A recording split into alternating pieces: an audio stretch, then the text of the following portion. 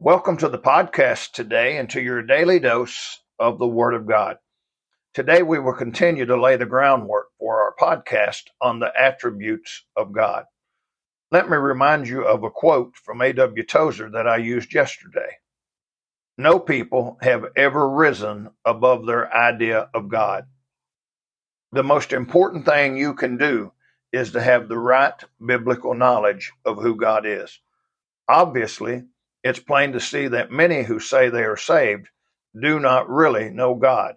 If they did, they would not believe and behave as they do. If they did, we wouldn't be battling them about the Bible, creation, the virgin birth, and other fundamentals of the faith. If they did, they would take the biblical stand on social issues like abortion, same-sex marriage, the alphabet people, and not the liberal, unsaved position. The Bible says in 1 Corinthians 15:34, awake to righteousness and sin not, for some have not the knowledge of God. I speak this to your shame. Paul told the Corinthians that some of them did not have the knowledge of God. I can agree for sure with what Paul was saying to them about not having the knowledge of God. Notice that Paul also told them in the same verse it was to their shame. It is to people's shame today that they know so little about God.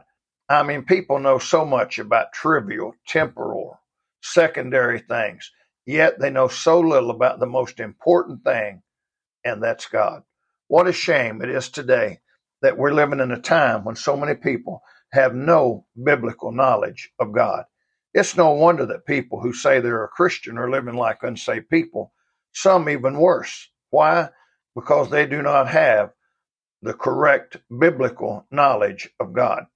So my challenge to you is that I want to know more about God from a biblical perspective, and I want you to know more about God.